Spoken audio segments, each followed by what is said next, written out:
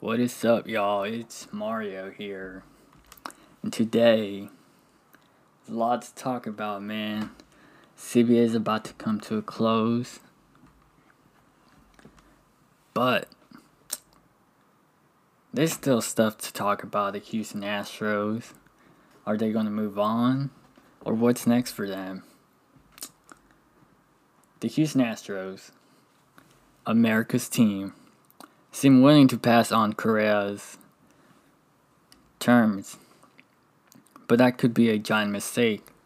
In the long run, Correa wants more than 10 years, $325 million to his shortstop counterpart, Corey Seager, earned with the Texas Rangers. In the state of Texas, the taxes are far less of a factor in these contracts, so Correa should still be willing to listen to what Houston has to say despite the ignorance to his dealings thus far. The 27-year-old shortstop has been connected to likes of the Yankees, the Dodgers, the Cubs, and even Detroit. At one point, the idea that Houston owner Jim Crane cannot afford to bring Correa back is fallacy. Can the Astros afford to bring him back? Probably not. He's the leader of the franchise and came up the ranks in Houston as a top prospect. He embraced the role of a villain since Houston's sign-stealing scandal, and without him, the Astros don't have the same impact player in the field.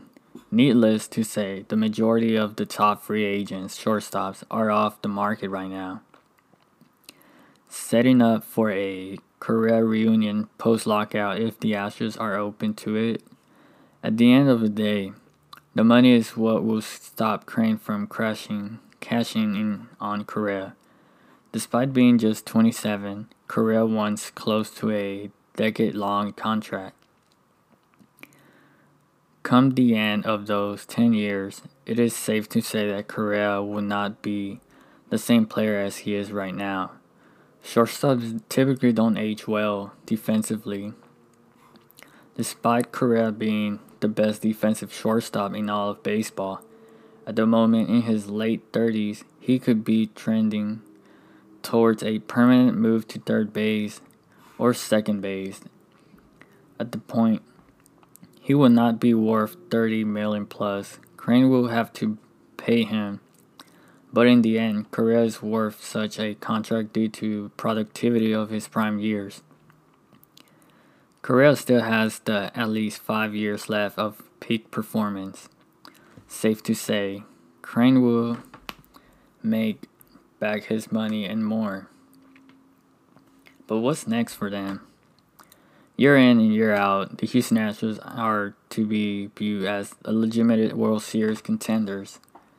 Last season proved to be the same story as they marched their way to a first place finish in the American League West for the fourth time in the last 5 years. However, the Astros were unable to land manager Dusty Baker his first championship ring, as they lost 6 games against the Atlanta Braves in the Fall Classic. One name for the Astros faithful to look out for is Justin Verlander. Verlander is set to turn 39 in a month. He's coming off his first career Tommy John surgery, undergoing the procedure in February of last year.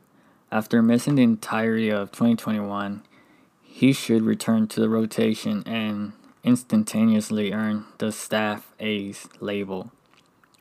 Regardless of the fact that he closing in the age of 40, 2022 looks to be an interesting year for the Astros, as they are set to lose star shortstops Carlos Correa in free agency, as well as starters Zach Greinke and bullpen arm Kendall Graveman, Brooks Raley, and Joe Smith. The starting rotation could be labeled as a position that needs an upgrade after losing Greinke, but the Astros are undoubtful, hoping that the return of Justin Verlander will soften the blow of Greinke's departure, Lance McCullers, Framber, Luis Garcia, Jose Urquidy are returning members of the rotation, most likely pushing Jake Odorizzi to a long relief option. The Astros are one of the more complete teams. They have some areas to address on their big league rosters, but fortunately for them, there's much less work to be done than most of other teams. Can the Angels complete? Looking back at the 2021 season, the Astros defeated the Angels 13 times out of the 19 games, outscoring them 118 to 57. But at this time, just months later, things have changed after Correa hit the open market. The Astros are spending their days with a big question mark on shortstop, while the Halos have brought some big arms aboard to strengthen their pitching staff. But the Angels have enough to beat the Astros and actually compete for the AL West. Let's take a look from an objective perspective. The Astros are still the team to beat in their division. Yes, they're lacking a shortstop position and probably a reliever and another good starter, but the Mariners nor the Angels are ready to take the AL West crown. The Rangers are improving thanks to big-time signings, and lastly, the Athletics are in rebooting mode. But the paragraph above does not answer our question. The fact that I don't think the Angels will be better than the Astros doesn't mean they won't be better than the 2021 version 77 to 85 record. Think about it. They will have Mike Trout, Anthony Rendon back again. Trout played only 36 games while Rendon appearing only 58 times due to injury last year. Plus, if all in one, Shohei Ohtani can have a similar performance, they will have a star hitter and a frontline starter. Then you have to assume highly touted prospects such as Joe Adele and Brandon Marsh should be better in 2022.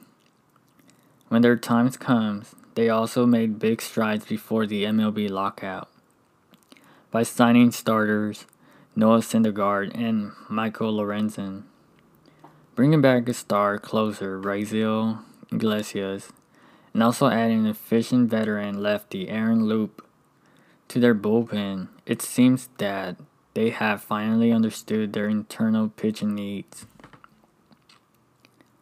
With Trout being 30 years old, the Angels are long overdue putting a good team around him. The best players in baseball only has one playoff appearance. It was the ALDS against the Royals in 2014. And they have failed to compile winning seasons again and again. In fact, their last season was above 500 was in 2015. Those are 6 campaigns in a row with a losing record. Bad enough for a team that has spent consistently over time for the past few years. Those factors tell me they're not done. With lots of good free agents still available and a few holes to cover, they might remain pretty active once the MLB activities resumes. Right now, Anaheim still needs a shortstop, even another starting pitcher, especially after losing Alex Cobb and having a lousy Dylan Bundy in 2021. Taking a look at how their roster is built until now makes me think they will not be better than the Astros when it's all said and done in the 162 game regular season. But a couple of moves before the start of the campaign can push them closer to Houston in the race for the AL West. Thank you for listening to the Juicebox Sports Podcast. This podcast has been brought to you by Raise Energy. Check us out on Instagram at JuiceBoxSportsHTX. Till next time.